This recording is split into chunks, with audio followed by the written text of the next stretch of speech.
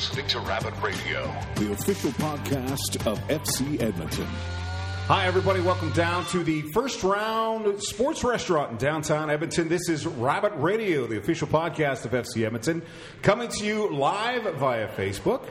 Everyone out there in wonderful Facebook land, get your questions ready. Get fired up. It's going to be a good show today. I want to start off by talking a little bit about some stuff that's going on with FC Edmonton. We've got a home game coming up on the 14th of August. It's against Minnesota United FC, and you can get involved by getting the friends and family deal.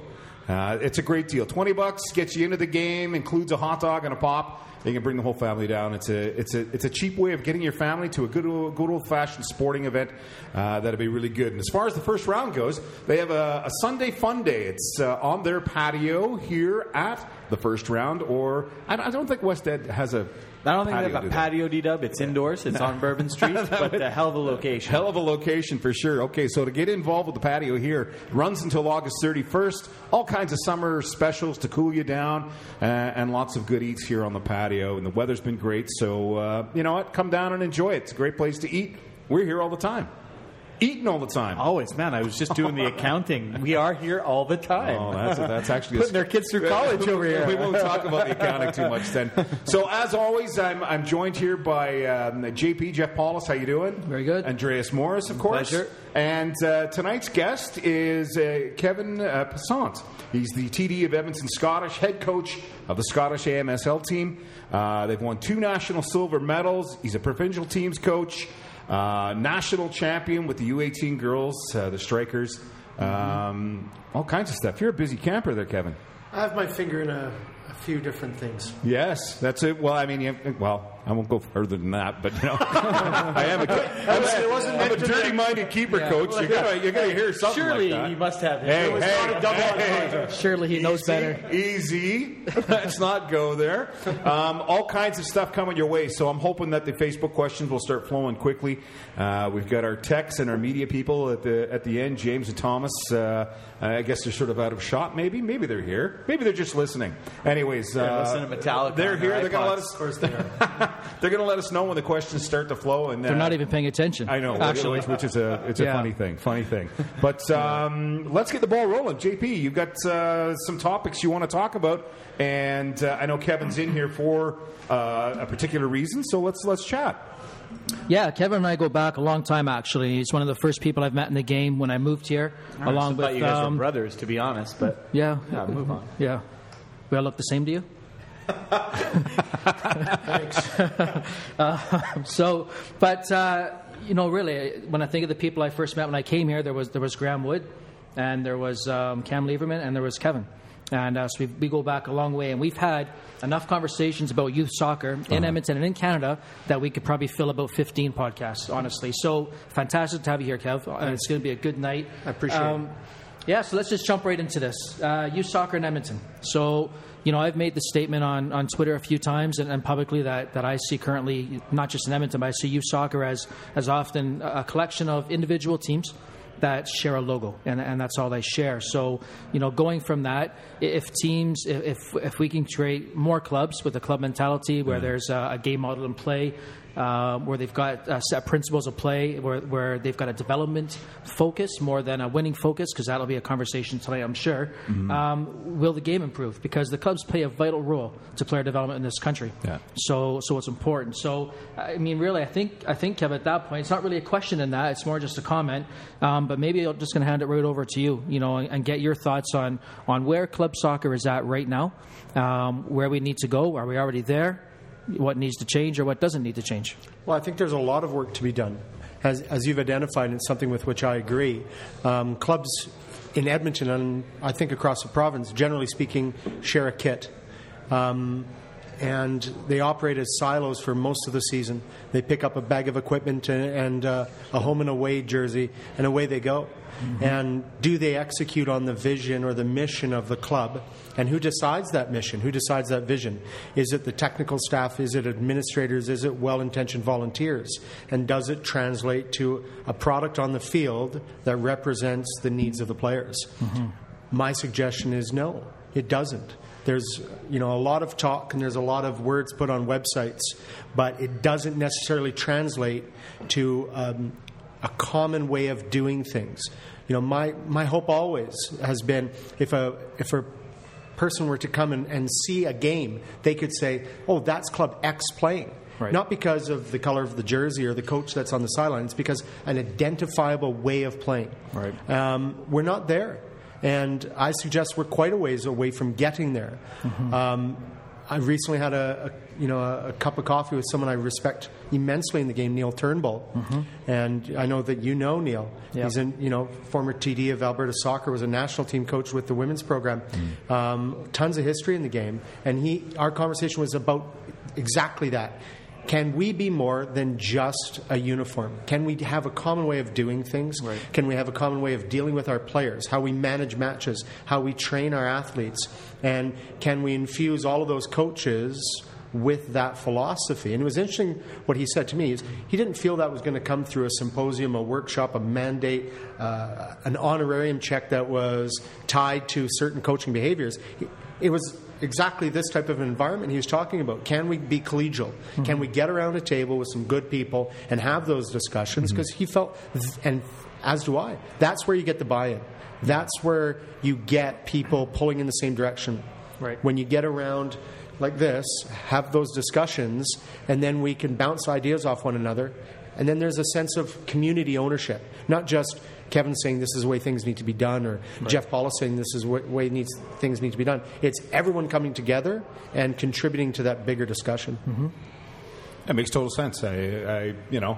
It's like you said. Anytime you get together with people and you have discussions, you're bound to come up with either solutions or a way of developing and forming that community and how it should be shaped and how you can move forward, both in development and in how you play, which will translate to a national level outside of the community. Yeah, I think I'm giving you a chance to jump in if you want. I guess my first question for Kevin then is when you say that you want somebody driving down past a street where there's a football pitch on there and you see whether it's an EMSA team or an ESA team playing, and you want to be able to identify them not by their jersey but by how the style of play. Then does that fall on the individual clubs to determine their own style of play, their own coaching philosophies, so that Scottish looks different from, forgive me if I'm wrong, Northwest United, if they're still around, Southwest United. Are they all looking different, or are they all under the same philosophy of how we want to play this game? Well, it's interesting.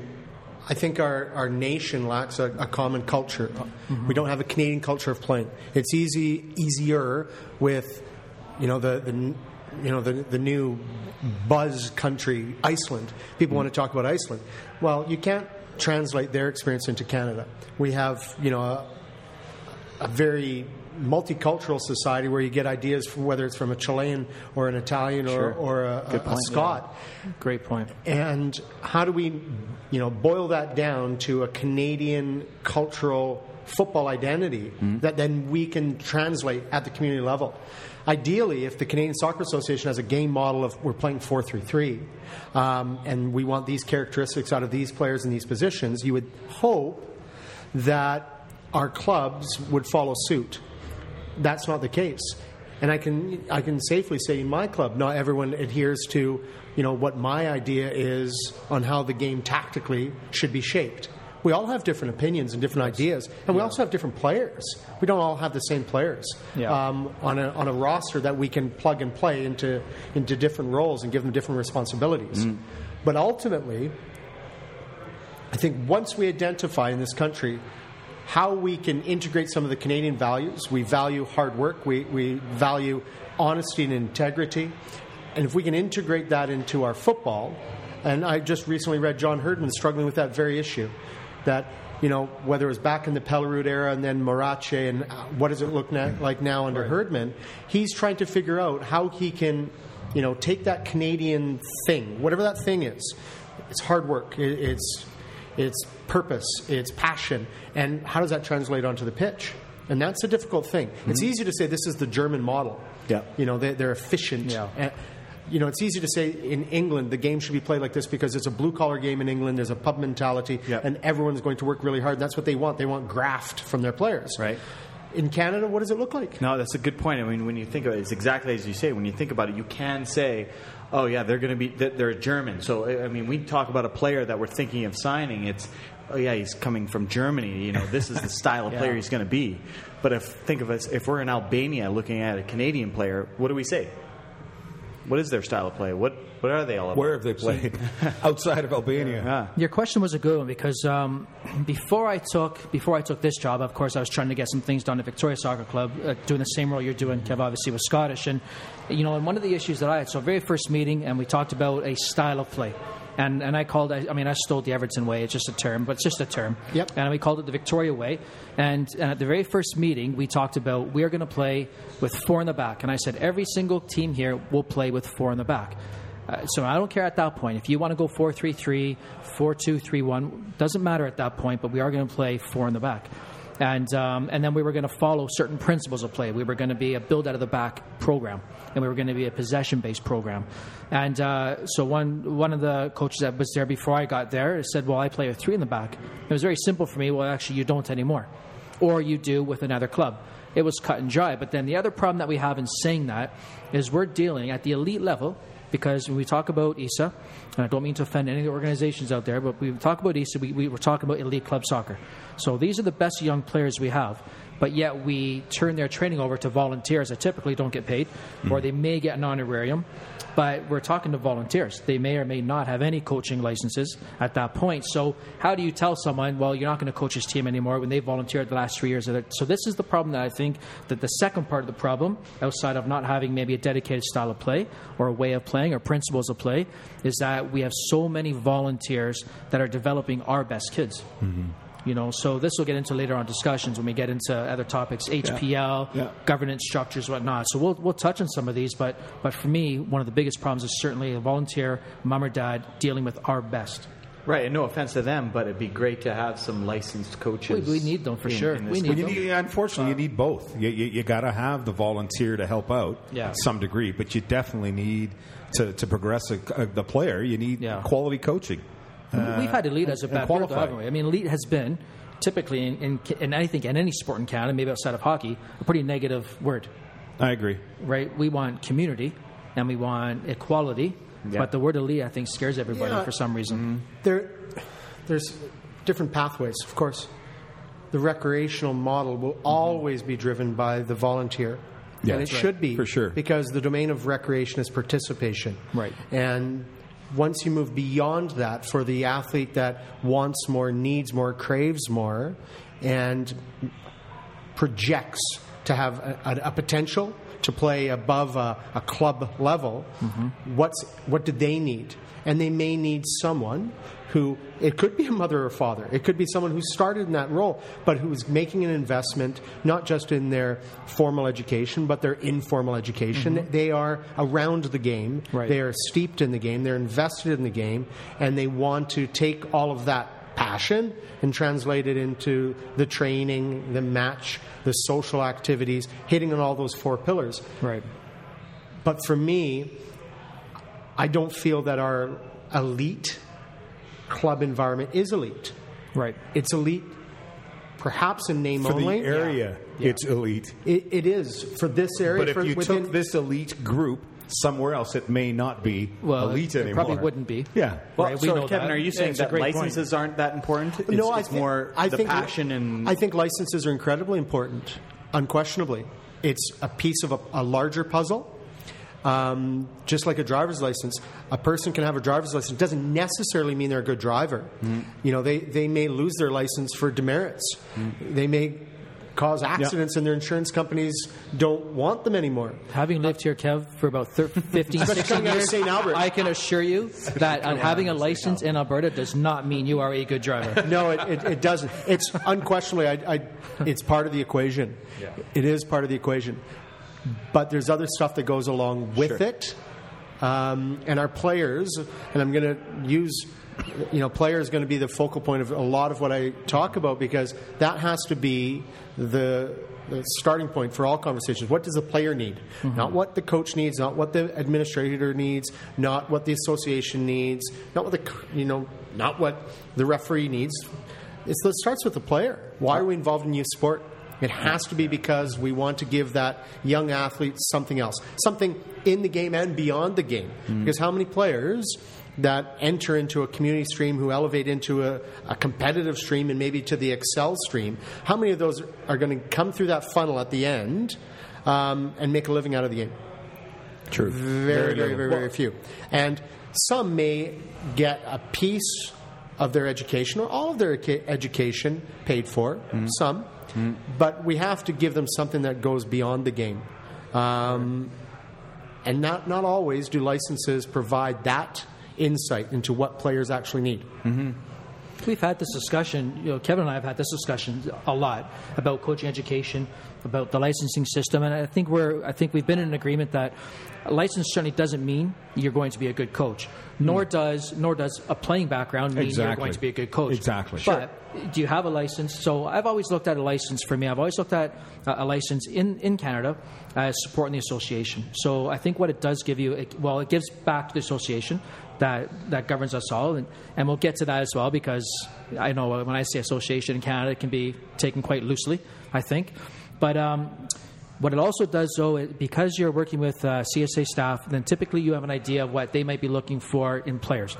And if we can get a sense of, by taking some of the licensing courses, of a system of play that the CSA is looking for, then we can do a better job developing players maybe that fit the mold of a national program. Yeah. We first need a mold. Yeah. We first need a blueprint, right? And we've talked about that before, Kev. Well, so we just talked about that 5 minutes ago. Yeah. That's exactly But Kevin's spot on. I mean, your license is a piece of the puzzle.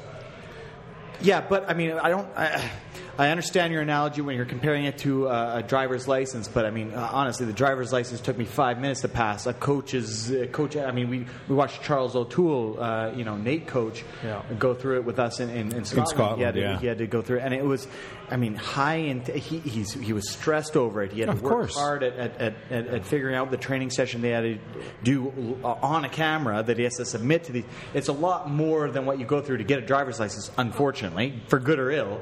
But I think there's a lot more onus put on that license than there is on other, to compare it to a driver's license. And I think having that license is exactly what we were talking about 5 minutes ago, where you want this what is our style of play in Canada? What does a Canadian player look like? Well, if you don't have coaches going through this program to get their licenses, then you don't have the governing body saying, this is how we want to play. Right. Teach them how to play like this. Yeah, it's interesting for me. One of the gaps that I see, and I think we always have to measure gaps, have to analyze the gaps. And the gaps, at least for me, within our coaching community is we do have certification, we do have licensing, but what about the continuing education piece? There's the stuff that fills the void outside of the classroom session, outside of the field work. What about the continuing education? What about... and I look down south because it's a North American experience. Not everything translates across the border, but we have some common threads that bind. Soccer, for better or worse, is not the preferred sport in Canada or in the United States, at least on the professional level for attendance or otherwise. In both countries, soccer is viewed somewhat recreationally, unfortunately. So we have some common things, some common challenges.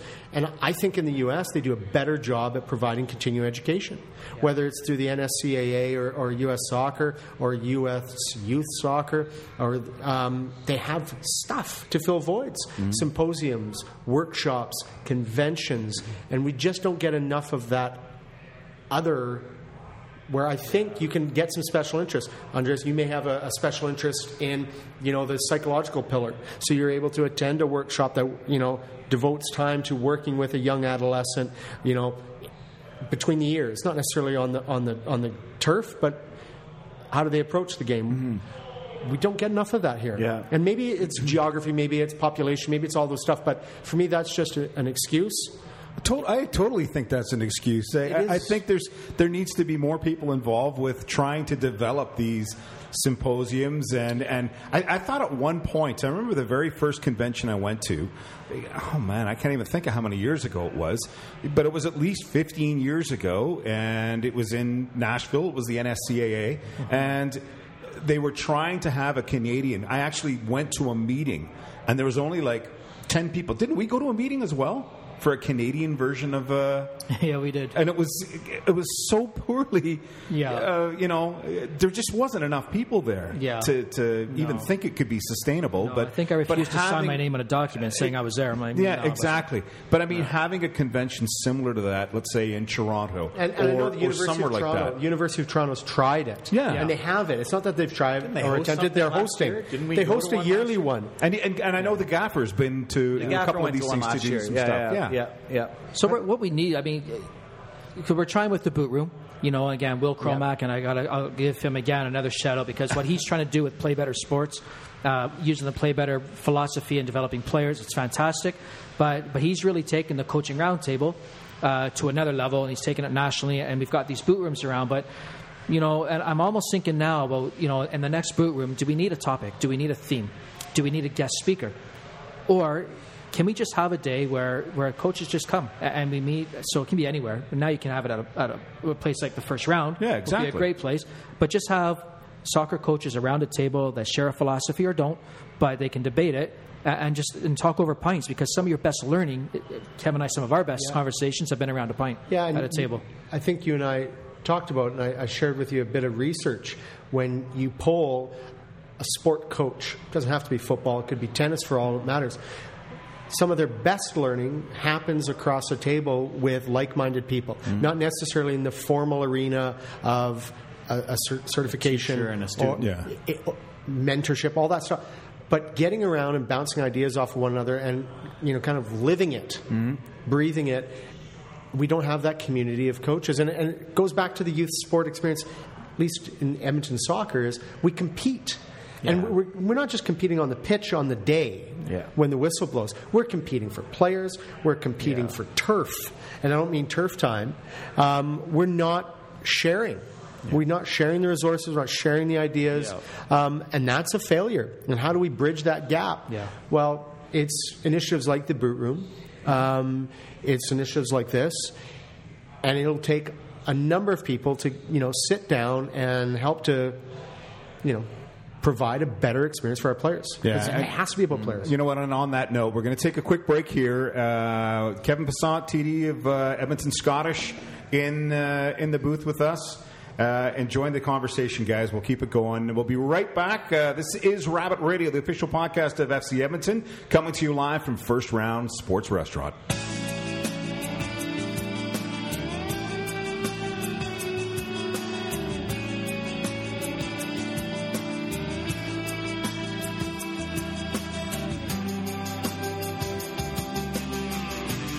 Listening to Rabbit Radio, the official podcast of FC Edmonton. And we're back with Rabbit Radio, FC Edmonton's official podcast. And guest in with us is Kevin Passant, the TD of Edmonton Scottish. He has a whole bunch of different labels underneath him, I'm sure, which we'll talk about in a bit. We are going to get right into a couple of more topics. We're looking at the HPL in Alberta. And we'll also look at the landscape, which is changing in Canada in regards to football. But we'll go first with the HPL in Alberta. Is it going to happen? Is it not going to happen? What do they have to do? Who wants to go first? Who wants to take the HPL topic? Well, I'll lead in Kevin to this. Okay. And, so Tony Fonseca was in town a couple weeks ago, and he put on a talk in St. Albert. Anyhow, coaches were invited to attend or whatever the situation was, but probably about 20 different coaches and people from around different clubs, organizations. What levels of coaching? Like what were they? I think AMSA, you know what? I think a bit of both. But I think the only mandate they put was that you had to have at least a provincial B license to attend. Okay. So I think but at any rate, and Tony talked about wanting HPL and really trying to press the need for HPL in Alberta.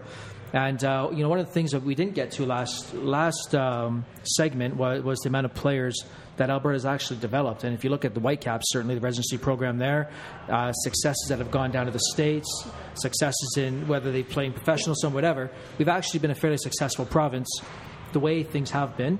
But is it good enough? So we get into the HPL, because will HPL make it better? And I'm of the belief that it would. I'm of the belief that when you take the best players and they play only against the best players, then they'll get better. Just like when our academy philosophy of getting good players and training them 4 times a week against good players, you could actually, as a coach of our academy, you could probably throw a ball into the middle of the field, let them play, and sit back and watch them play, and these kids will still get better. So the HPL for me has the same idea. Now, Kevin and I sometimes not always agreed on everything, certainly.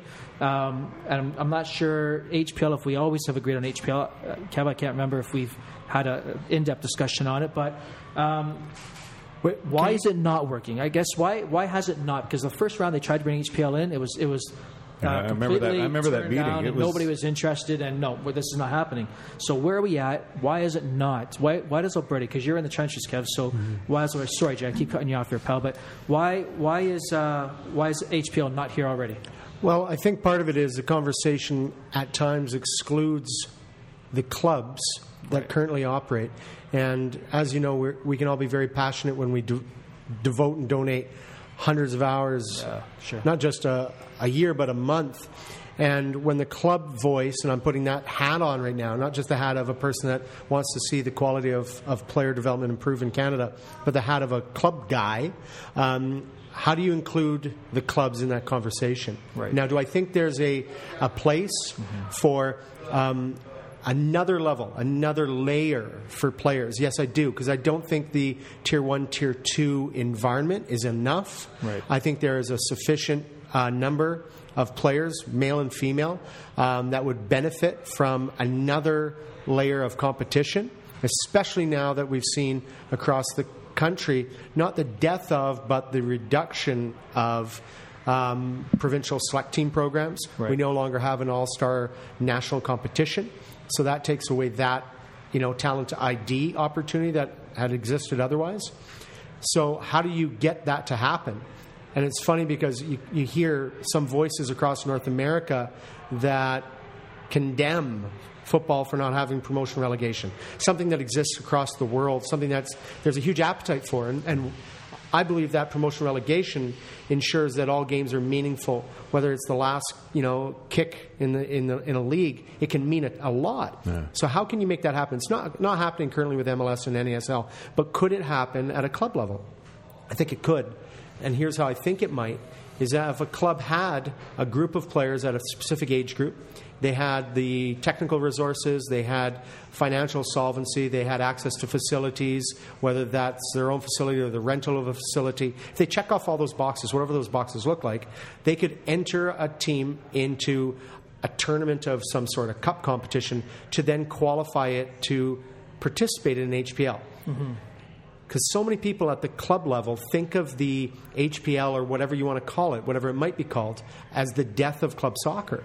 And that for them is a scary proposition. Right. And when you have more than 20 districts voting on this type of an initiative, they want some certainty that not just their voice is heard, but that the work that they've done is respected. Sure. And so I think unquestionably there's a need for that layer of competition. Mm-hmm. How do you integrate it with our current culture? And there is a culture within club soccer. I can't speak in PEI or Nova Scotia, but within Alberta. Certainly. Yeah. I mean, I saw HPL grow and start in BC. I was still coaching in BC at the time. And it had its growing pains as well. It was the same thing where clubs didn't want to lose their top-end players, and it's again, where are we developing now?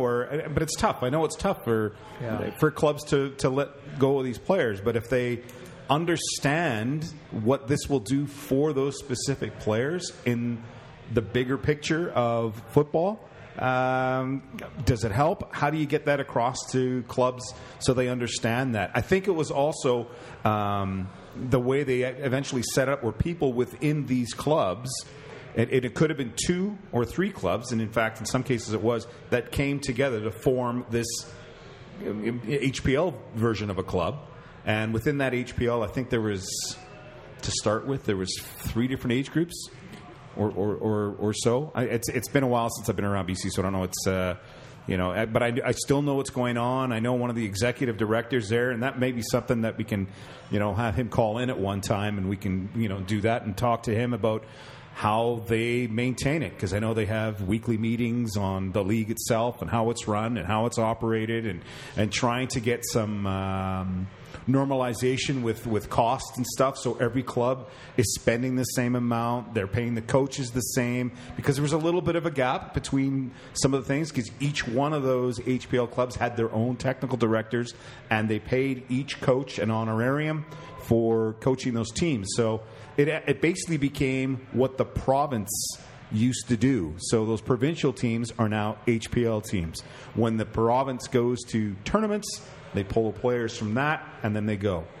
There's no more tryouts. There's no more anything. It's just a 2-week period where they bring a couple of the kids together. Here, this is the group that's going for any of the provincial competitions. So is that why the provincial model hasn't lasted? I didn't know that if you make Alberta, I thought that would be considered the elite of the elite. You're getting the best players on your provincial team. Why is that not happening anymore? Why is Alberta not able to?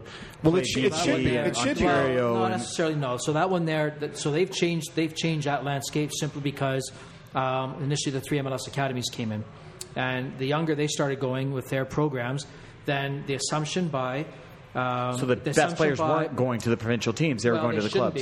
They should already be with TFC, Whitecaps. Montreal. And then to a lesser extent, because we're more localized, with BS in Ottawa, where the Whitecaps are much more nationally based. Yeah. TFC has that capability as well, but Whitecaps more so by residency. Okay. So why would you? The CSA is no longer scouting, say, a U16 provincial tournament, because those players that would be the elite players should already be at one of the pro academies. One of the academies.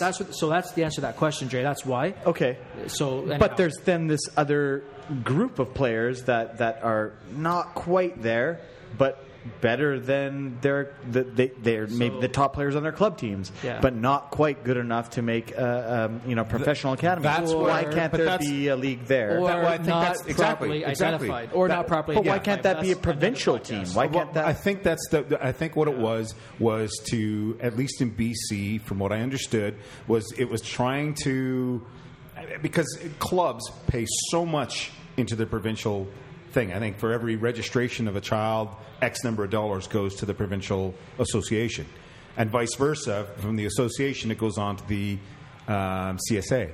So I think to cut costs of operating a provincial operation, at least in BC, the talk was they were going to scale everything back.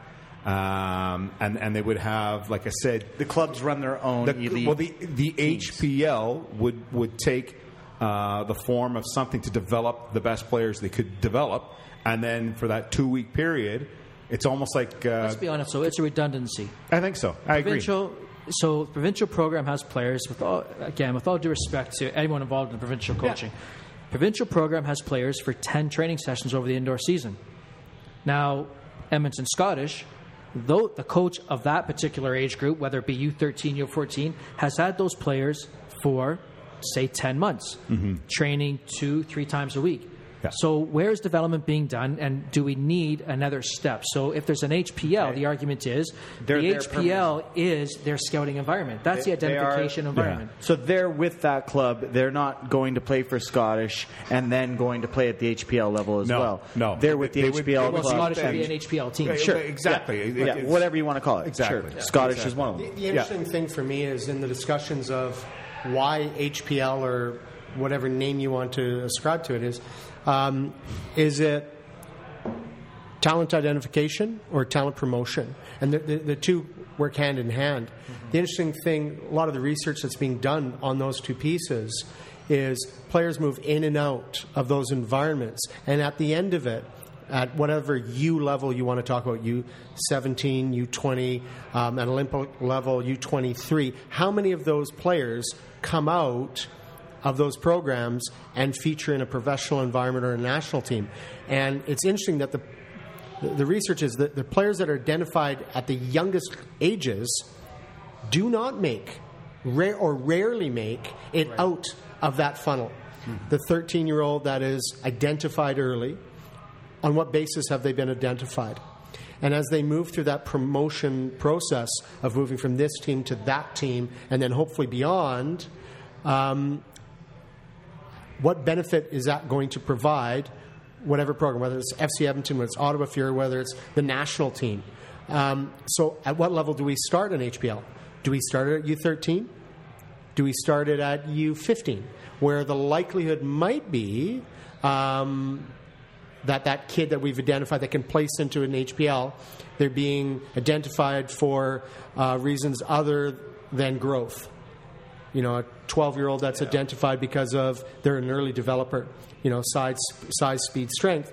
Those get negated over time to some degree. Sure. And then the kid who solves problems, they have creativity, they have a guile to their game because they're not big and strong or necessarily, you know, blessed with a lot of pace.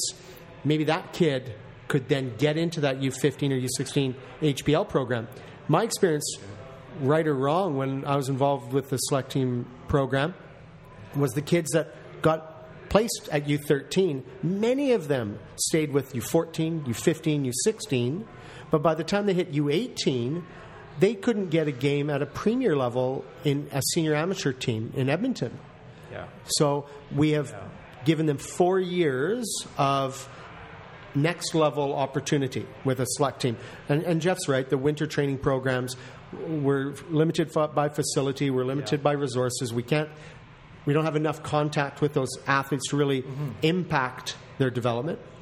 But we get those kids for 10, 12 sessions in the winter. We get them for a week in the summer before they go to a competition. Then they compete, and then they leave.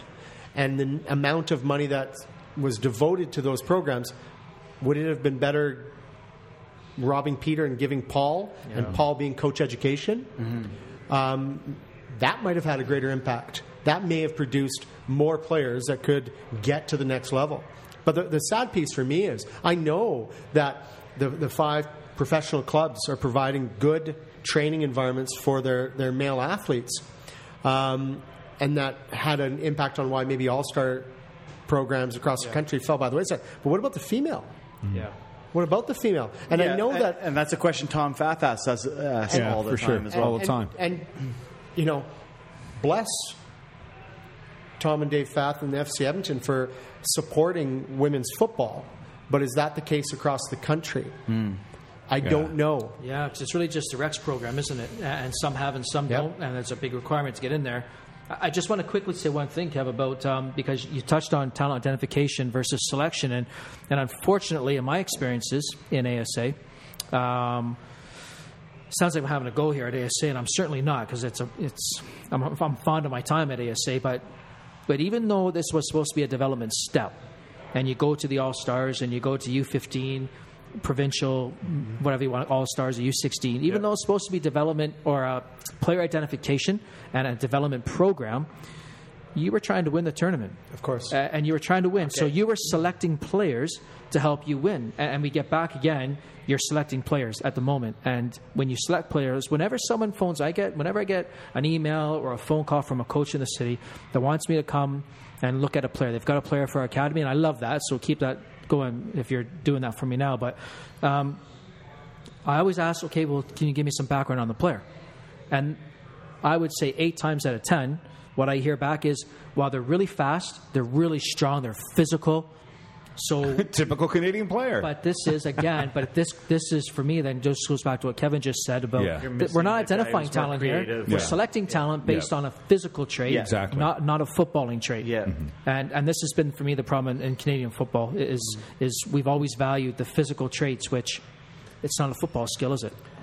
No, it's frustrating for me, obviously. Not being the biggest lad, I have a soft spot for other people that are vertically challenged. I've heard it said, and I honestly believe it, would a Lionel Messi have made it in Canada? I know. I don't know. I'm not saying yes or no, but the norm, and I joked about it, and I can't remember who I was joking. At a Copa America, the average height of Chile was 5'8". Yeah. It's like a team of Eric Munoz is running around. Yes, a bunch of Eric Munoz and Chris Lemire's. Yeah. But clearly, their talent selection has not been based on physical attributes. It's based on something else. Is it creativity? Is it technique on demand? Is it an appetite to play, a competitive drive? And it's that other pillar. It's not the technical. It's not the physical. It's that psychosocial and the tactical, which aren't obvious to everyone. You can't immediately see that when you watch from a touchline. Oh, that kid, he loves the game. He solves problems. Look at how creative he is, especially at a younger age. And I think we lose a lot of kids in Canada. So, I agree. I agree. You're right. We do lose a lot of kids in Canada as they get older. And I'm just looking at the BC website here for their HPL league, which is now called the BC Soccer Premier League, and it's U13 boys and girls up to U18 boys and girls. So, I mean, that's where you want to sort of start. Do you not? The competitive thing. I always say, anytime people come to me for keepers, well, when should they decide to be a keeper? Well, the reality is, for me, not until they're U12. If they show an aptitude for it beforehand, then fine. And that's where I think getting into that higher competitive level, 13 is a good age. 14 would be optimum for me to start, but that's just my own thought. So I think everybody's unique, and it just depends on the child and where they've been, who they've been taught by, and trained by leading into it. If you've got an 8-year-old who's been coached by a coach that suits the model of what you're looking for, then he might be an early he or she might be. So, I mean, HPL is going to be a big commitment. It is a big commitment. It's a big commitment. So at what age do we want young athletes to stop playing other sports? Because when you get into whether it's a pro academy or an HPL type level with the commitment required, then we're basically saying you're going to stop doing other sports. So what age? Because I'm a believer. I'm a believer, especially certainly as a keeper. Kevin That's is. A good point. In our conversations, but I'm a believer that kids need to play lots of sports. And, and I have young academy kids. Parents ask me all the time, "Well, can they?" I'm like, "Yes." Can they do this? Yes, they can. Well, I mean, it goes back to the whole Wayne Gretzky story, and I know we're switching sports there slightly, but he said as soon as hockey season was over, when he was younger, the gear went in the garage. He had a baseball glove or he had a soccer ball. He's a lacrosse player. Lacrosse. He played every other sport under the sun. It wasn't just hockey. All his for a keeper, I mean, playing volleyball, playing badminton, anything, tennis, all the. But there's a reason, in my opinion, that the United States developed so many top-class goalkeepers because these kids cross-train. They play so many different sports. Oh, for sure. That a flighted ball, a cat, all that anything, stuff. Any of the ball work. I'm certainly of the opinion, soccer's a late specialization sport. Yeah. And when we can get kids to experience other sport, you're reducing not just the risk of mental fatigue, but it reduces the risk of injury. They become more rounded athletes. And they can then decide, is soccer really what I want to do? Yeah. And of course, I want it to be their passion because I love the game. I learned it on the knee of my Glaswegian mom, so it's important to me. But it might not be for everyone. No, of course. So I want them to experience school volleyball. Yeah. And hey, I want them to have a rich school life. And when I say no, sorry, you can't play basketball, volleyball, run track, do badminton. I obviously don't love badminton. I'm kidding. Badminton's fantastic. You know what? For the footwork and stuff like that, it is fantastic. I tease, but my point is, at what age are we then requiring a level of commitment that borders on professionalism? Exactly. And, I mentioned before, I'll mention again, beyond the game. When these kids leave, what have they learned? That's right. Do they love football, or do they look at it, gosh, that was a real grind in my life? Yeah. I don't want that. No. I don't want that. And I think the cream rises to the top. Irrespective of environment, to some degree, you need the right environment. But the great players are going to be great. Oh, of course, of course they will. Sure, but the great players are going to be great. But then there's this, and that's the tip, right? Yeah. Then there's this massive pile of players who are above average, that you don't want to miss because you can still develop those kids into becoming well above average players, if not great players. You know, you don't. Yeah. I think there is still a place, like we talk about. There's going to be a league, and they'll always get noticed if they become the cream, as Kevin was just saying. They're going to be there. They're going to be seen. It might be a year later than Joey over here, but Jimmy will eventually get there. Oh no, Jimmy's never. Jimmy, you're never getting there, Jimmy. Never getting there. Not a chance. Right, Jimmy? Right, Jimmy? Hey, listen. On that note, we need to take another break here.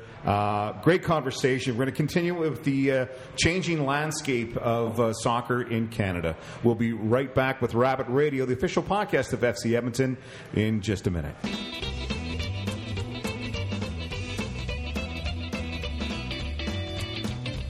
Listening to Rabbit Radio, the official podcast of FC Edmonton. And we're back, Rabbit Radio, live in the First Round Sports Restaurant in downtown Edmonton. Lovely summer evening here. What's the weather like outside? Hot. Damn hot. Is it hot? Hot. Damn hot. Hotter than a snake's ass, I'd say. Open your window. Open your window. We're back here. We're talking all kinds of wonderful stuff to do with football. HPL was the subject as we left. JP, you had a couple of more thoughts here on the HPL. No, we're just going to tie it up, actually, before we move on. And I think everyone here was in agreement that on HPL and another level of play for our elite players. And I'm going to throw the word out elite because too often elite players get lumped in with very good players, and elite are a different player than a very good player. So, but there has to be now. I think everyone was in agreement then. Yes to HPL. Obviously, we want the best players giving a chance to move on and see what they can achieve in the game. I think as long as there's competition for them, as long as they've got and that's teams, what it's competition. Yeah. It's competition.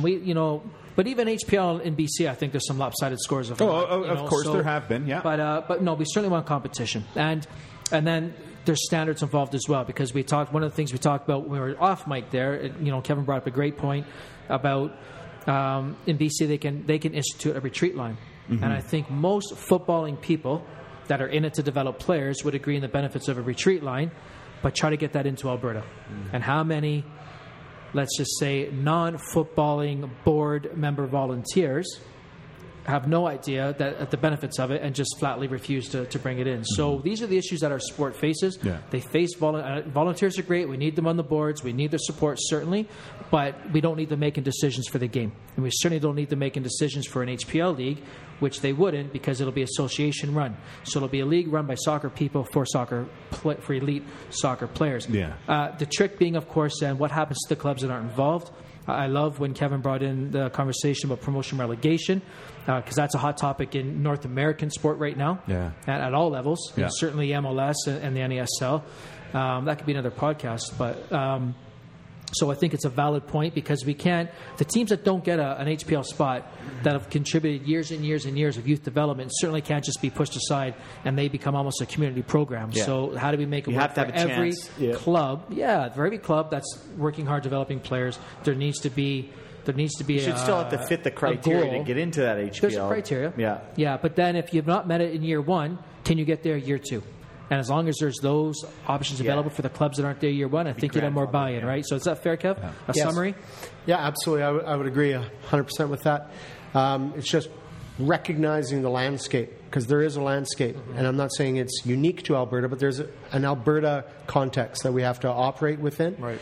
A lot of good people have put a lot of good years into their passion projects. And how do we recognize that, and how do we allow them a place at the table? Right. They may not stay at the table. They may not even want to dine there. But can we invite them there? And if we do that, I think there's going to be acceptance, because it has to go there. We can see it's gone there in other jurisdictions. And if we want to provide our players, from recreational through to the most competitive, the appropriate place to maximize their potential, we need that layer. We just don't have it right now. Right. Yeah, that makes total sense. Yeah. And a perfect time to switch into the next subject. Yeah, so this one I think, so for me personally, this is a topic that I absolutely love, and again, how do we make it work? Because we're an NASL program, so I'm not saying this is that we'd have to leave the NASL, certainly FC Edmonton. There has to be, just like you would expect the Whitecaps leave MLS. However, the CPL, the long-rumored Canadian Professional League, which more and more people are saying that this is now well past rumor stages and that this is a reality that's coming. I'm a huge fan. I don't mind saying that. I want this to happen. I want this to happen for coaching development in our country. I want this to happen because there's not enough full-time positions available in the game for good Canadian coaches. And that's who, at the end of the day, I support Canadian coaches. Again, I love all the coaches that moved from other countries and done wonderful things. They're doing a great job. A lot of good friends of mine. But what does the Canadian coach have to look forward to and aspire to when there's so few jobs available? So CPL will do that. But then more importantly is it gets to these players. And we're seeing the successes right now. So Calgary, Foothills, PDL final. All Canadian kids. All young kids come through the program. I think a few of the other programs might have submitted, like Southwest and Blizzard, maybe have one or two players in the program. I'm not sure. Certainly, we've got Ajij from here in Edmonton was part of our program for a while. You know, is he with you right now? No, he's no. It looks like on the post-secondary side, he's going to move to the University of Alberta. Okay. They also have Dylan Powley, who's come out of the Edmonton Drillers program and had played for McEwen, and he's done brilliantly. The Foothills program demonstrates that there's a place for the Canadian player and that there's a need for that level of competition for the Canadian player. Exactly. And, you know, when we were off air, you know, I went off on a tangent about 1986. And I'm old enough, and I'm sure DW you are. You remember... Hey. What are you talking about? You remember the old, you know, the Edmonton Brickmen and the Winnipeg Fury and all those teams across Canada. And as a kid, I was excited to watch that. Yeah. We need that. We need a national league that goes coast to coast. Yeah. There was nothing better than watching those championships, like when Vancouver would play against the Brickmen, or I think even Winnipeg won it one year. I was a ball boy for the old Toronto Blizzard. Were you? Unfortunately, probably the same time Colin Miller played for them, so that was devastating to me. That'll be happy for Colin. Yeah, because I was not that much younger than him, I guess, when he went there. But those are the memories. That's a little embarrassing. Yeah, you were probably 15 and he was 17. In fairness, 17. in fairness, he is about 4 or 5 years older than me. Okay. So I would have been 13 to his 18. So it's not so bad. No, but that's not so bad, but still a little so embarrassing. now that I've thrown his age out there, and I'm 46, by the way, so now you can figure out his age. But but that inspired a generation. And of course it did. I think that took the game up a level, and that certainly inspired all of us. And that's what the CPL can bring back. So we've got the PDL team doing very well, Canadian kids. Whitecaps too, the USL team. They're playing now predominantly Canadian players over the last so many months, which wasn't the case last year. No. And they're near top of the table. The team is doing fantastic with young Canadians. So again, the Canadian player is able to compete when given a chance at legitimate playing minutes. You know, we look at in our program right now. So we've had some success with players coming out of the academy that are Edmonton kids. Edmonton born through our club system, initial grassroots here, club system in Edmonton, into our academy, and now playing on the NASL team. And you look at Milan Roberts is now playing in Ottawa, but doing very well. Scored his first goal for Ottawa the other day. Alan Zeeby's come through. He's gotten decent minutes, certainly top. I think he was about 10th or 12th in North America, NASL US or NASL MLS for a Canadian last year. That's awesome. It's fantastic. Milan was, I think, number 8. Shamit Shom. I can't think of a brighter example of a young kid. Now, Shamit Shom, because he's not a big monster, he's a slim kid. Would he have been given a chance if this environment right now that we have didn't exist? So when I think of the CPL, I think of a way to not only develop Canadian coaches, but I think of a way that can inspire a generation of young players. And when the clubs are developing the young players that are U10, U12, U14, and they've got a team in their city that's a CPL team, whether it's Winnipeg, Regina, Calgary, Hamilton, Calgary, whatever. I'm a Torontonian, so we don't talk about Hamilton, at least not positively. But I threw it out there for but they will have a team. They've already said that. Yeah. You know, they're the ones that kind of spilled the beans, right? So I think this is massive. And so I guess the initial question is to everyone at the table: do you support it? I think for me, and you've talked about what it gives a kid growing up in Edmonton, a chance to move on to look forward to. I think that's massive. I think it also creates the need for these facilities that we are so lacking in. Oh, there's the next topic as well. Right? You've got hammer that. If you can get a Canadian professional league, they absolutely need places to play. And if it's a piggybacking, and we've talked about it before, if it's piggybacking on a CFL stadium, which we have a number of new ones built in this nation, then so be it. Ideally, you have soccer specific, but beggars can't be choosers. No. Let's get these guys into quality professional facilities where they're not going to be worried about twisting an ankle playing in nationals.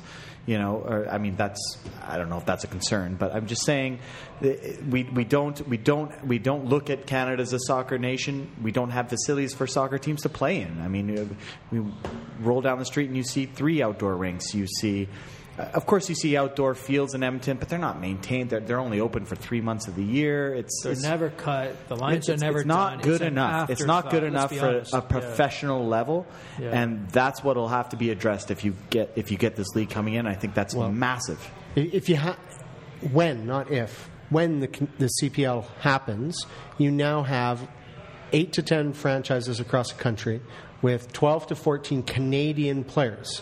Right. Now you might have 150 Canadian players playing at a level that was never available to them before. And if even 10 of those players became national team player pool candidates, now you have a much deeper pool from which to draw. And you might get that late developing player who, at 17 might not have been the finished product, but at 22 might be something. That opportunity doesn't really exist. We have 5 teams across Canada playing at a professional level. Right. 3 of which at the MLS, whose mandate may not be as strong towards developing Canadian talent because they're playing at what I guess we call, in the North American context, a Division I level. You add that extra opportunity. Yeah. 150 kids, men, whatever. How can that not benefit the national program? It has to benefit. But then how do you convince that kid who looks like, okay, at 17, pretty good kid, but you think at 22, that kid's going to be fantastic and contribute to the senior national team? How do you convince that 17-year-old to stay in the CPL and not entertain opportunities in the MLS or beyond, Europe, Asia, wherever, where they're spending money on these kids? Yeah. Well, I would say go to the MLS. If that 17-year-old has that opportunity, please go. Okay. Exactly. But is there an opportunity if Jeff Paulus is 17, he's a quality player, and some MLS team wants to sign him? Could they loan him back to the CPL for a year or 2 or 3 for development, for development purposes? That's what I'd like to see. If is there that possibility? If those possibilities were there, then this would be great. This would be fantastic. Could FC Edmonton affiliate with the CPL team? See, that would be great as well. And we've looked at these. I mean, with this. I mean, this is close to your heart, D-Dub, with Nathan Ingham being able to loan a player amongst a CSA team. I mean, we've just sent Nathan Ingham over to TFC too. Yeah, and we can recall him because the window. Has that gone out there? Has that gone out there yet? Is it out there yet? It'll be out there by Friday now. Write that up, Jimmy. For you folks listening into our podcast, Nathan Ingham, good luck to Nathan, the goalkeeper, one of the goalkeepers in our pool. We've just loaned him to TFC number 2, and he's supposed to get some starts and start playing in the USL for the rest of their season. Couple of months. Good seasoning for him. Great opportunity for him. Great opportunity for our club as well to open that door to loaning. I mean, who knows? Stuff can go both ways. I think you got to look beyond it, because there was another opportunity where we could have loaned a player out to an American USL team, but we could not recall him in that loan environment because the window's closed between CSA and USSF. I think they need to relook at that if we're going to have a CPL team that wants to loan players out to let them go to these bigger clubs. We need to be able to recall them for sure. But that comment right there, for me, also validates the need for a CPL. Yeah. Because at the end of the day, the MLS, the USL, and the PDL, to some extent, do not care about developing Canadian players. I mean, the MLS, you could say, is pretty much the USSF, as it seems, anyhow, and they seem to pull the strings. So what would the USSF why would they have any interest in developing a Canadian player to make our national team better, and we have to go against each other for a berth into a Gold Cup or a berth into a World Cup? So there's not. So we need our own associations, our own association-run league. At the end of the day, if we're going to care about Canadian kids, if we're going to care about the game in Canada, develop our own players, we need to be in control of that. Nobody else is going to care about every other country. No chance. No chance. No chance. It is interesting when you mentioned piggybacking on some of the Canadian Football League infrastructure, stadium-wise or otherwise. The CFL does a job at protecting the Canadian football player. Right. We have imports, and we have spots for Canadian players. Right. You would assume that the CPL, when it gets off the ground, will ensure a minimum number of Canadian players on the roster and a minimum number of Canadian players on the field. Yeah, on the field. At the whistle. Yeah. Because they do that in the CFL. Yeah, we know right. that the strength of a CFL franchise is based on its Canadian talent. Yeah. Right. Well, the CPL has to be the same. Yeah, agreed. Has to. Agreed. So has it You gone have to more than just like where the punter and the field goal kicker are Canadian? Do we actually have like No. It's I mean, so we've got like is there a I don't know if there are any skill Canadian positions? quarterbacks per se, but there are. I mean, I think there's running backs. I think there's offensive linemen are the most important team group in the game, aren't they? So there's definitely Canadians in that position. Yeah. The important players are Canadian in the CFL. Absolutely. Absolutely, 100%. It was a legitimate question. Well, okay, answered. A legitimate question. Okay, it's a great sport. Yeah. Let's take another quick break. We're going to come right back here with a bunch more thoughts. We'll do an NASL roundup and wrap up of the week that was, the week that's coming up as well. We'll be right back. This is Rabbit Radio, the official podcast of FC Edmonton.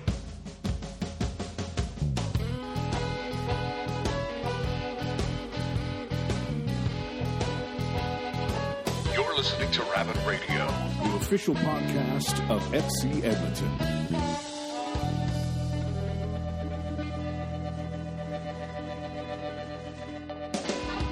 JP, what do you got for me? So, all right, can I just ask? There's a question ahead. came in. A question. on Twitter. Question came in. Yeah. So the question is from Andrew Cameron. Any definitive word on a national youth license?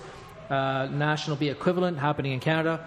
The answer is yes. It's coming, but we don't know when.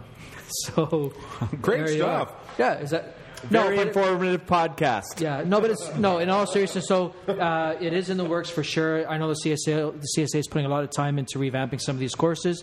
We talked about earlier with the coach education being what's the standard? Do we want licensed coaches? And let's just throw out there that the one thing I do think is that our coaching education courses need to be more accessible. Mm-hmm. They need to require fewer people to take weeks off of work, travel and spend $1,000 on a plane ticket to travel to somewhere else in the country to take them. And once that changes, I think they'll find that people actually are able to find more time to take them, which is also part of the issue as well. So accessibility is a big question. But that program, I have seen the blueprints for the courses coming out. And certainly a youth license is on their mandate to bring a youth license out, as is a pro license. Yeah. Somewhere down the future. So we'll see when that comes about. Now, just to tie up in the CPL, because the big thing about the CPL right now, just to tie this up, and it's going to kind of lead into our next topic of conversation, which will be facilities. And where the CPL becomes important is because I think at the moment governments view our sport as just a recreational sport, that kids play it because it's a cheap sport to play, and this is the attitude, and it's been treated that way. And we can get the numbers here, and Kevin is honestly the most brilliant person I know when it comes to facts. And so he'll have some here. But at the end of the day, what a CPL will do, will legitimize our sport as a professional sport. So besides being the most participated in sport in this country, and that's over hockey and football combined, still by a long shot, it's treated poorly by governments. It's underfunded, it's undervalued, and they will not support us with facilities. So how do we make this change? And perhaps the CPL can do that. So, at least we'll be seeing professionally. I want to turn it over then. So let's just turn this around now. Go to governments, go to facilities. Have they supported our sport? When we talk about funding per player in each particular sport, where does soccer rank? Mm-hmm. And I think Kevin will tell us here very, very soon that it ranks quite poorly compared to other sports as far as government funding, and then just resources and facilities. So on that note, Kev, there, it's all yours, pal. Facilities. Thanks for turning it over. I'm just going to leave. I'll be in the park. No, it's something that, for me, I have very strong feelings. I don't think many basketball coaches would tolerate a rim being at 11'2". I don't think a lot of hockey coaches would accept, blue lines being moved here, there, and everywhere. I don't think a volleyball coach would accept the attack line not being 3 meters. Forget it, we'll make it 2 meters 6. There are standards in all of these sports, but when it comes to soccer, our governments look upon it as something that's pretty flexible. We can have a pitch that's 55 yards wide and 90 yards long. That's okay. We can ask our players to play a game that is not the real game in the wintertime. We'll put boards up because it kind of looks like hockey, and we kind of like that sport. It's frustrating. Now, I like the pointy football. I don't mind the Canadian Football League. I have great memories growing up with lots of Grey Cups in Edmonton. But the level to which the game of football is funded in Alberta relative to soccer, it's staggering. Government grants that are issued every year, and this is publicly accessible information. Anyone with the old interweb can go in there and punch in some simple search terms. Football is getting about, since grants have started, $2,100 per football player. There's less than 12,000 football players. Football Alberta has 12,000 members, which includes officials and coaches, volunteers, and then the player piece. Alberta has over 90,000 soccer players. That's right. And yet we are asking soccer players to kind of pick up the dregs. You can use this facility, but we're going to ensure that we paint the bejesus out of it with markings that have no place on a soccer pitch. Now, we would never ask a football team to play on a field that's not properly marked. We wouldn't have uprights that are placed in different places. We standardize those measurements in that game. Right. We honor that game. We honor hockey. We honor basketball. We honor volleyball. But you can put all of those games together, and they don't have the number of members that soccer does. Mm-hmm. Yet we have wildly different facilities available to us. No wonder our development model's a mess. Yeah. Kids don't. This is awesome. You're hitting it on the head. Oh, totally hitting it on the head. This is the best. Yeah. And we live in a winter country. Our climate, at least in Alberta, and for almost every province in Canada, excluding the Lower Mainland and pockets in the Maritimes, we're socked in 6 months of the year. Yeah. So what are we doing during those winter months? Well, we're not doing what other Nordic countries are doing. That's right. Yeah. Iceland, with a population smaller than Halifax, Nova Scotia, have more, indoor football arenas, they call them, but these are 11v11 football-specific full-size fields. Full-size fields. Yeah. They have over, I think it's now 11 for a country of 325,000 people. Bless Winnipeg, where my wife's from, so I've spent time there. They have 3 full-sized 11v11 facilities. Edmonton has precisely 0. Yeah. Calgary has 0. And you can go across, our great province, and we have some facilities like a Commonwealth Fieldhouse, like the Victoria Fieldhouse. Grand Prairie's got a place as well. But these are not 11v11 full-size facilities. So we're asking our athletes, I hope spring, summer, and fall work for you, because come wintertime, you're not playing the real game. That's right. Yeah. And I'm sorry, Connor McDavid did not have to play ball hockey to develop his game. That's right. He had sheets of ice available to him at his disposal year round at $2 to $4 million, depending on construction costs. Call it $3 million per sheet of ice. Yeah. Do you know how many field turf facilities we can build? 3 of them for that cost. And that's the numbers, Kev, I wanted you to say, because let's not mistake these outdoor fields that are currently in the state. These are not built specifically for our sport. These are part of community projects to have a green space, and they happen to put 2 nets in. And these things are lined once every 2 months, here and there if they get around to it. These things are cut every 3-4 weeks, and in the winter they forget about them. Yeah, of course. So let's not let the city come across and say, well, we've got this many soccer fields. No, you really don't. You've got green spaces where you've put up 2 nets and you poorly maintain them. Yeah. And at a minimal cost at that. The price of paying a university student to go there once every 3 weeks with a lawnmower, a ride-on lawnmower, and cut the grass. This is not the same type of support that the city gives to hockey, to basketball, and certainly to football. Yeah. Well, I look at, on the back of the FIFA Women's World Cup, we had a brilliant facility built over the Clairview Rec Center. Mm-hmm. And I remember hearing that, well, we're going to put football lines on this after the Women's World Cup. Yeah. Why? Can't we have a city-owned, soccer-specific field turf facility, not owned by the Edmonton Soccer Association, not the ESA complex, one that's just for soccer? But no, we can't.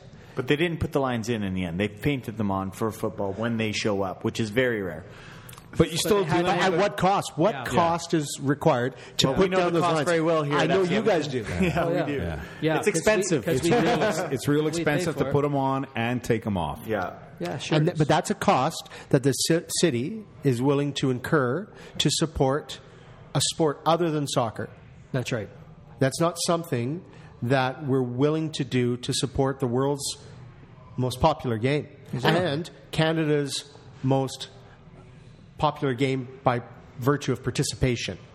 Yeah. We have more little footballers than little basketball players, little hockey players. Yeah. And those numbers extend all the way through the age groups.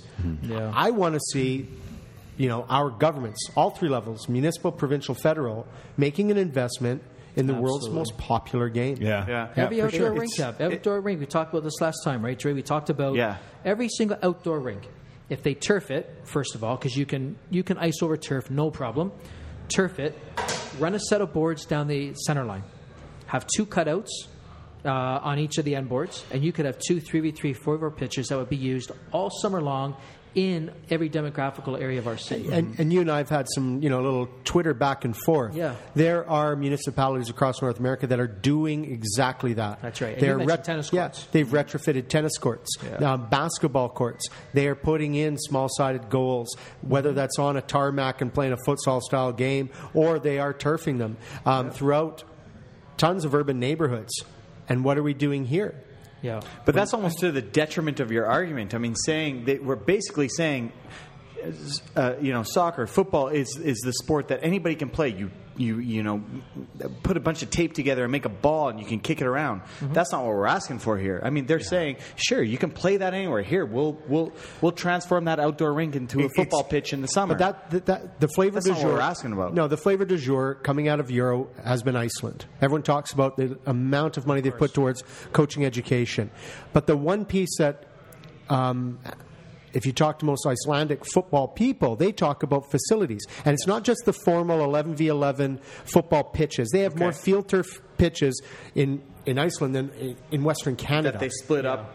But they also have their football arenas for their wintertime. Of course. They also just have playgrounds with soccer-style goals where any kid can show up and not just climb monkey bars, but chuck a ball onto a pitch and play. Yeah. Not unlike inner cities in the United States of America where you can ball. You can pick up a basketball, go there and get a game.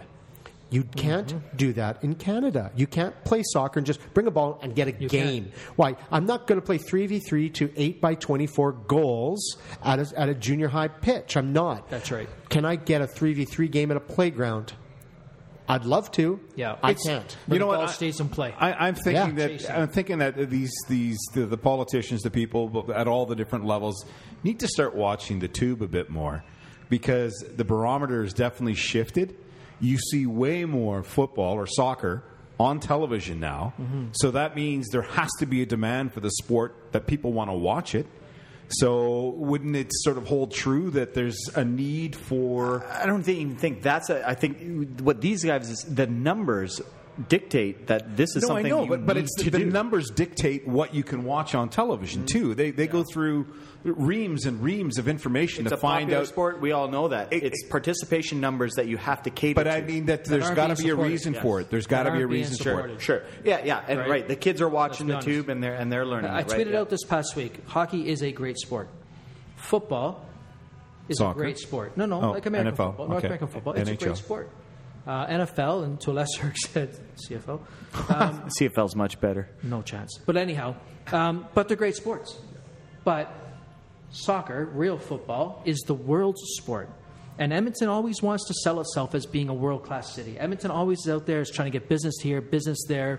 The Business Development Center is designed to do just that, bring in business from outside countries. Well, if you're going to be a world city that doesn't support the world's game, when every other city you're dealing with certainly does support the world's game, then what commonality do you already have? Yeah. Or do you support this game and you already have it in with these other countries that this is their number one sport? So I mean, they can. Fair enough. You know, Commonwealth Stadium. I've been having to go about this as well because I got the stupid little hashtag Paint It Blue. Commonwealth Stadium, a city-owned, publicly owned facility. Taxpayer money, $12 million in the last $12 million of taxpayer money has gone into that facility since 2012 to make it an Edmonton Eskimos branded facility. Those seats are green and yellow for the Eskimos, not for the city of Edmonton, because the city of Edmonton is actually a blue. Our color scheme is blue and white for Edmonton. Check out FC Edmonton's logo for the official Edmonton there you color. go. So we actually are the team here that uses our city's colors. Uses the city's colors. So, but it's a publicly funded facility branded for one professional sports team. One sports team, and how many dates do they occupy that facility? Exactly. What is it, 9? I know. I mean, for games. I know. For games. And then it sits shut. Instead of opening it up to the public, let minor football, the Huskies, the Wildcats, high school football, and as a high school teacher myself that has been involved in school sports, that's the one sport that drives me crazy in school because of the cost of it. But at any rate, they dictate what happens at Clark Stadium. Yeah, but I can Open tell up you, Commonwealth, those clubs give them would that. gladly move into Commonwealth. I'm on boards where I'm sitting there with football people, Right. the top football people in the province, and they have said to the city, we'll gladly move into Commonwealth. Then open it up. If you're the city councilors listening, open it up. have to make Because it it does financially nothing. It accessible. sits there It's a winter long. concrete dinosaur. It sits Ain't gonna there. hurt it. You know what? Yeah. You look at infrastructure that's not being utilized. There you go. It's no longer the gorgeous grass it once was. That's right. And it's not like I really mourned the loss of it, but it was the one thing that you could say about Commonwealth Stadium. It's got real grass. Right. Fantastic. Yeah. I understood why they protected it, but now they have an all-weather turf that can clearly take increased use. And you cannot tell me that it is being worn out. It can't be. Can we not get some of that football stuff dropped in? You would think that every 14-year-old Bantam football player would want to play in Commonwealth. Exactly. You got the Wall of Fame above, all these great names, Warren Moon and all the rest of it. For sure. That'd be like a kid playing at Rexall. I remember the years. Yeah, absolutely. Well, when I was a kid growing up in BC, there was Empire Stadium. That's where the Lions played. It's where the Whitecaps of the 70s played. Every high school football player wanted to play there because it's where the Lions played. And every soccer player wanted to play there at least once or twice because that's where the Whitecaps of old played. And the city opened it up. They allowed different groups. I remember playing a high school football championship in Empire Stadium. I believe the Commonwealth Stadium is open. It's just out of the price range. They've priced it. You cannot afford to play there. I mean, we know that from trying to play Amway games there. It's like anything else. Isn't some money better than no money? Like, how can it be so expensive? I know. Or I don't get it. As a taxpayer-funded facility, why not just open it up? Why is there any money we're worrying about? I understand if they want to charge FC Edmonton as a professional sports team money to rent. I get that. But we're talking amateur sport. Yeah. So can we not put amateur sport in there in for free into a publicly funded facility? Yeah. Because we're paying for it anyhow. I agree. What are the costs of the lights? Well, that's a lot of lights to illuminate. Okay, then they don't have night games in October. Yeah. Yeah, exactly. Play in enough. an afternoon, That's right. Saturday afternoon, Sunday afternoon. There's ways of working around it. Maybe and there's one less council dinner in Banff. Yeah. Maybe. Listen, guys. Before you end it, because I do want to give, because we have a desperate need for indoor facilities. Of course. So I think this is actually a great time to talk about one that is definitely close to happening. It's on its way to happening, and that's the facility at Edmonton Scottish.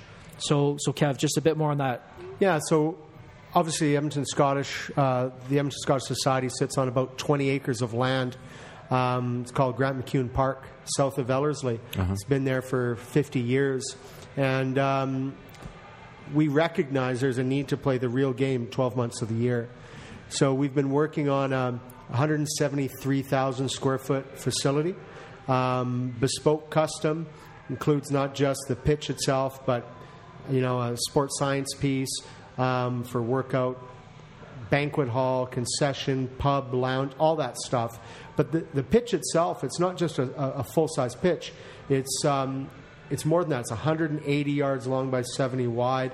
provides the opportunity to play 4 8v8, proper 8v8 games, or you can open up and play 11v11 and still have an 8v8 game being played. Wow.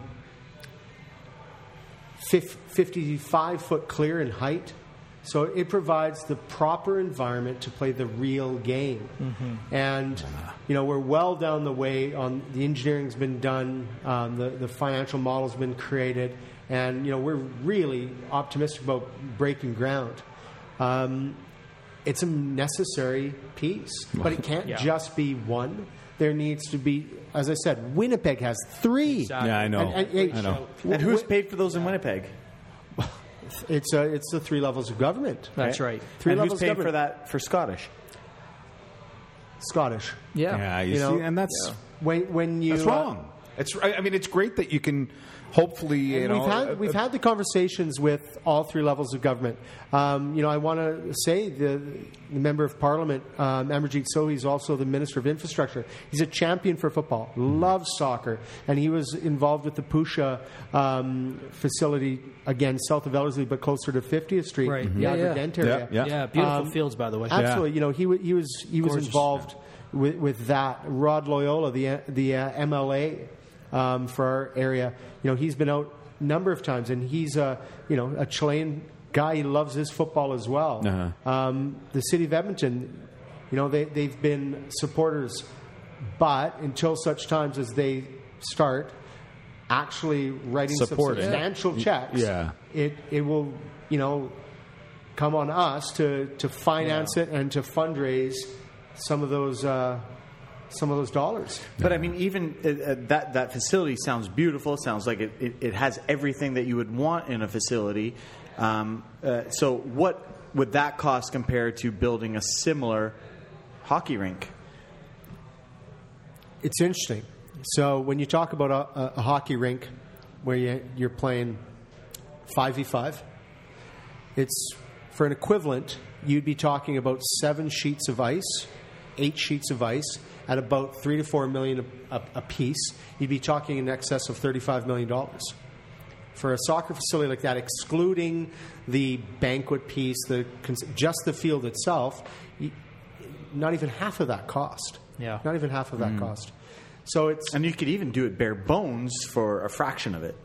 If you're putting up basically a really large airplane hangar and putting down, a turf pitch, it can definitely be done. And I guess in just the nature of the sports, it's pretty easy to say that over a 10-hour period, you're going to put through twice as many kids in an active environment in soccer as you're going to in the same rink in hockey. Obviously, right? Absolutely. Yeah. Unquestionably. And the city continues, as maybe that they should, they continue to invest in hockey, like sheets of ice. Right. Every new facility, recreational center, has a minimum of 2 sheets of ice. Yeah. And these are facilities that are in excess of $100 million. Whether you're talking about Terwilliger Rec Center, Clareview Rec Center, the Meadows, beautiful facilities, lovely facilities with kids teaming all over the gym floors and in the rinks and in the swimming pools. But where's soccer? Where's soccer as part of that conversation? And not just soccer as, we'll put down a pitch outside, because they've done that at Clareview, Sure. thankfully. Yeah. Thankfully. But what about the other 6-7 months of the year? I know. And just let me end on one final piece on this, D-Dub, because it drives me crazy. This attitude that if FC Edmonton can fill Clark Stadium, 5,000 fans a game, and only seats 4,500, then we'll look at building a media-sized stadium. I think that is such a crock, and I got to say, it's such a poor piece of legislative business, if that's what you want to call it, when they make us play on Sundays, where we play third fiddle to number one, the Eskimos. Well, that's because not the city, but that's not the city. That's not the city forcing us to play on Sundays. No, but we can't play on it. Well, we can't play on a Saturday if the Eskimos play on the same day. City. Is that the Eskimos then? Of course. That's not the. But Clark Stadium doesn't belong to the Eskimos, nor does Commonwealth. No, for that but matter. are you going to compete against the Eskimos on a game day? Well, we have a different. But the point is, we have a different It's not crowd. a game day. It's the but day before a game. We can't make our schedule. We play can't the day pick a after. Friday night, right? We can't pick a Friday night first. So we have to wait until our schedule. We have to wait. Our schedule comes out first. No, I understand this, but we don't take Fridays because we don't know their schedule yet. Correct. And if we take a Friday and the Eskimos have a Friday, what happens to our game? We haven't done it yet, so I don't know. Guaranteed we're bounced. 100%. There's no question in my mind. The city makes us change our date. You know, we get bounced if the Eskimos cheerleaders want to use Clark Stadium to warm up for a game. We can't even train. If the Eskimos play on a Sunday or a Saturday night, we can't train there on a Saturday day because the Eskimos cheerleaders might need a warm up. That's the issue for me. That's but that is a city issue, Dre. That's not an Eskimos issue for me because the city owns those fields, and the other. So there's that. We can't have certain things we want to do in those fields because of minor football, which is fine. We respect every sport that we do. We want to share the facility, but at the end of the day, we're playing a facility that's not soccer specific. It's not branded FC Edmonton. There is not a thing around Clark Stadium that would identify that as our stadium, and yet they expect us to fill it before they. How about this? How about make it soccer specific for a couple years? Watch us then fill it because people can identify this as allow us to brand FC Edmonton. It can be branded. You'll create an atmosphere because you can put proper stands in behind the goals. You can wrap around the stands, and you don't have to worry about the end zones. So do that first.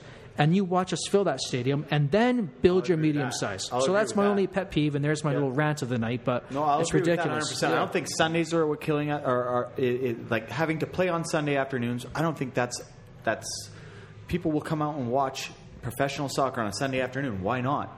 I think it's strictly the branding, and nobody can associate Clark Stadium as FC Edmonton's home. Yeah. And I don't know why, because nobody else plays there. I truly think we need to start the JP rant segment. Mind you get an opportunity to most shows to have a go at something. That was yours for tonight. And on that note, we're going to take a very quick break. We have to get to the NASL Roundup. It's been a great show so far, and we're going to continue on with that Roundup right after this on Rabbit Radio.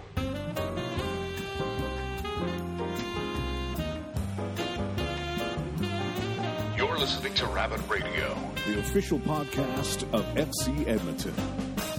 And we're here for the final segment of Rabbit Radio this evening. I want to thank right off the bat before. You know what? I'll thank him later.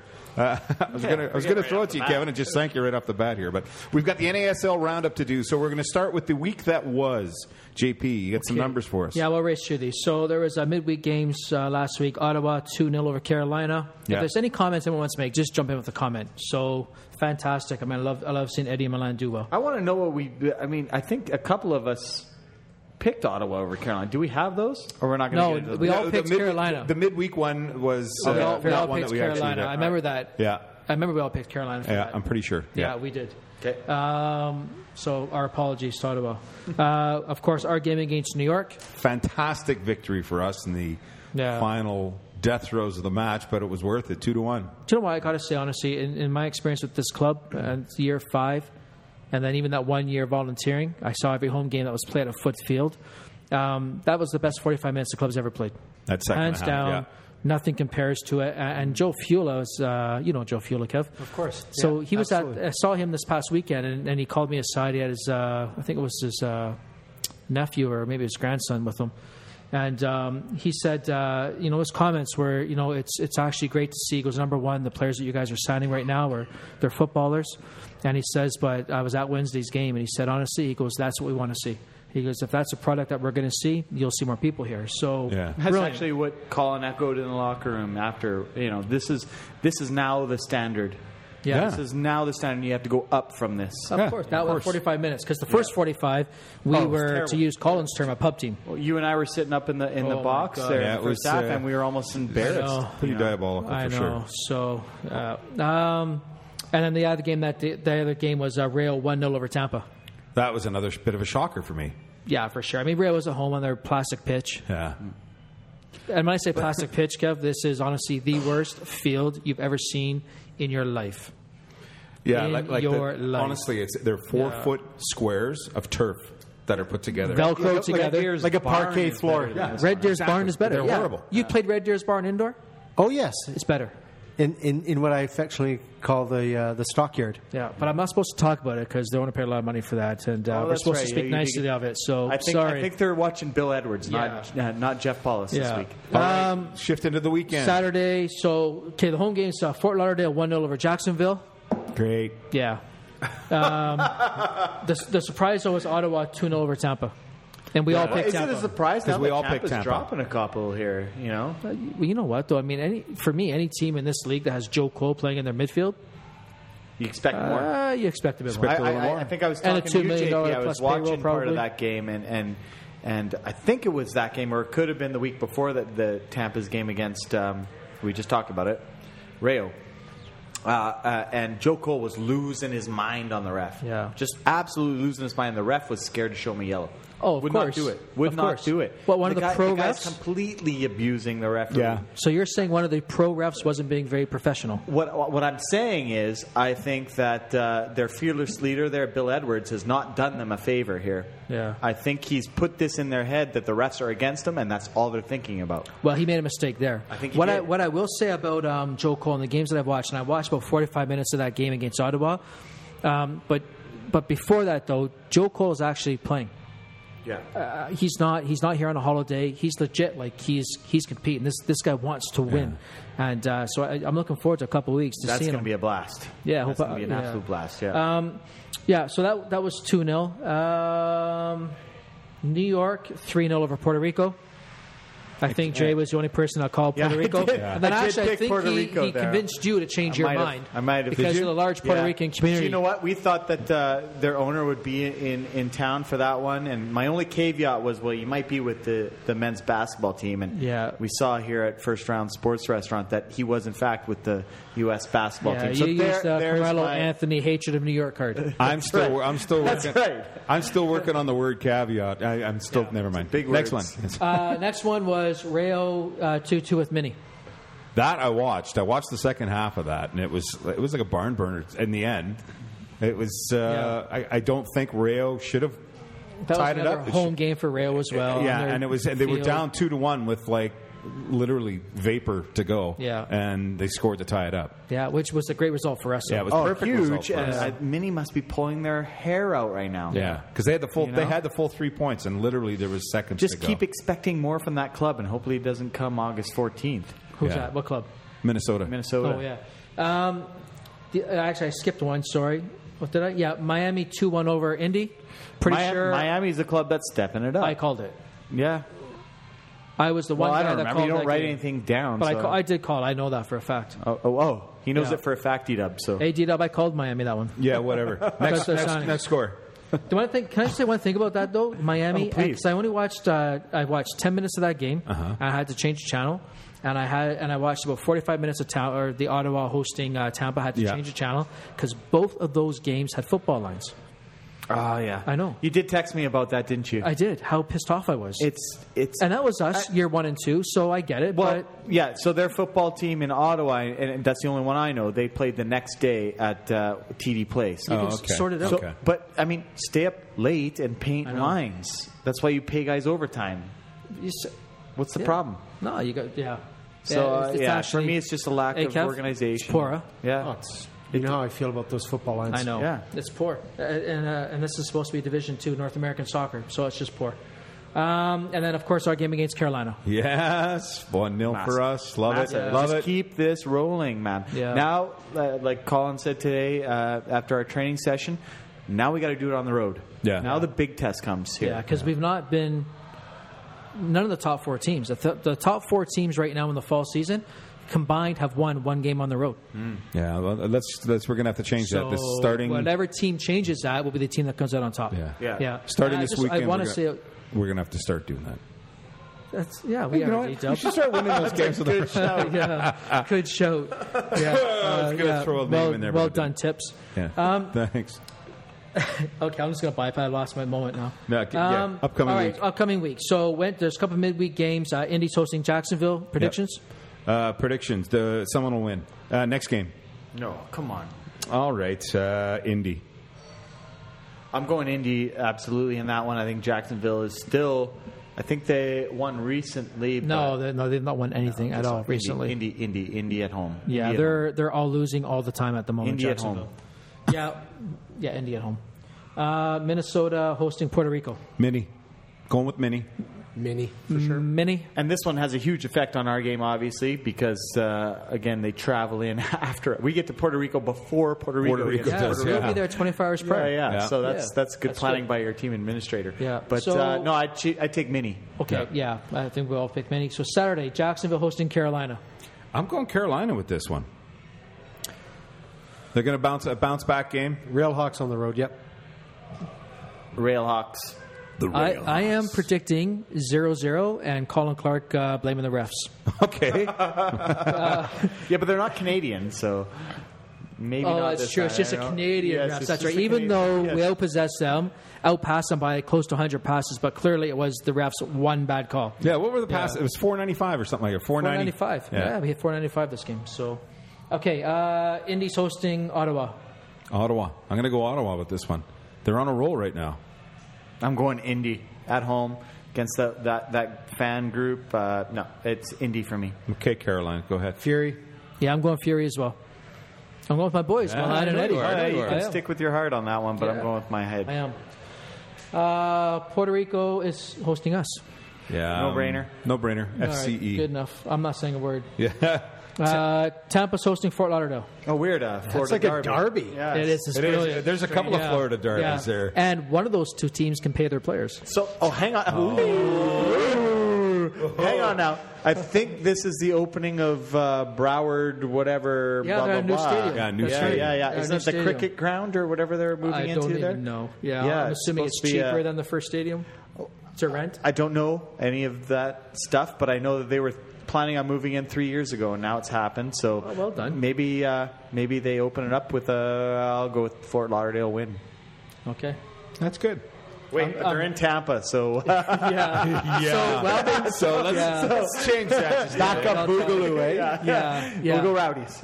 Yeah, let's go back to your first beer. And want to say that again? Yeah. Okay. Yeah, it's Tampa for sure. Tampa. Mini Miami. What are you thinking? I'm going Miami on the road, calling it. I think that's a team that is. I think is they're going on. up. I think so too. I'm going to go. Yeah. I'm going to go Mini. That's a draw. A draw. It's one of those subtle ones. I just threw it Not a in bad there. draw, Yeah. but I'm with D-Dub, I think. I can't. Yeah, Mini on that one. And who's Mini playing again, Dre? Where are they playing? Is the No, question. who are they playing? Where are they playing? Who is are the they question. playing? They're playing Miami. All right. I can Miami's playing Miami. I said Mini in Miami. said Mini. Just checking. Yeah, I know you are. And the final game, New York Rayo. In New York. New York. New York has got the record for home wins. Yeah. I'm going for the New York. Yeah, it's New York. It's New York. has New Cosmos. York 3-0, and Allen's getting kicked out of the game. Wow. Yeah. You think so? It's just If that what he happens, does. It's you what he can mark my words. I buy JP a shot. All right. I remember coaching him at U15, and I never saw him get thrown out of the game. I'm just throwing it out there. You know, you take it or leave it. That's the NASL roundup. Go ahead. We left it. Go ahead. You were going to say. We left it. We left Go what? ahead. Go ahead. Okay. Carry on. Now I want to thank Kevin for coming down and joining us on the podcast. Kevin, Fantastic, it's been Kevin. great, Fantastic. great banter, great talk back and forth. Really fun having you on, mate. Thanks for thinking of me when you were putting this together. I had a lot of fun. No, that's great. And of course, for Andreas Morris and Jeff Paulus and Thomas and what's that other guy's name? Jaime. And Jaime? No, it's Jimmy. Jimmy. Is Jimmy? Never mind. I want to thank our crew that's down here helping us out as well. This is Rabbit Radio. I hope you enjoy listening to it. Let us know what your thoughts are. Let us know what guests you want us to have on. Give us questions to fire out there. Let us know what players you want to hear from and what type of questions you want to ask those players. You can do it all by looking us up on Twitter. You can look us up on Facebook page. And you can bug Jeff. Jeff likes hearing from us on Twitter. So let's just wrap this up, okay? You guys have a long trip to get to tomorrow. I want to wish you guys the best in Puerto Rico. And Rabbit Radio coming to you live from the First Round Sports Restaurant in downtown Edmonton. See ya.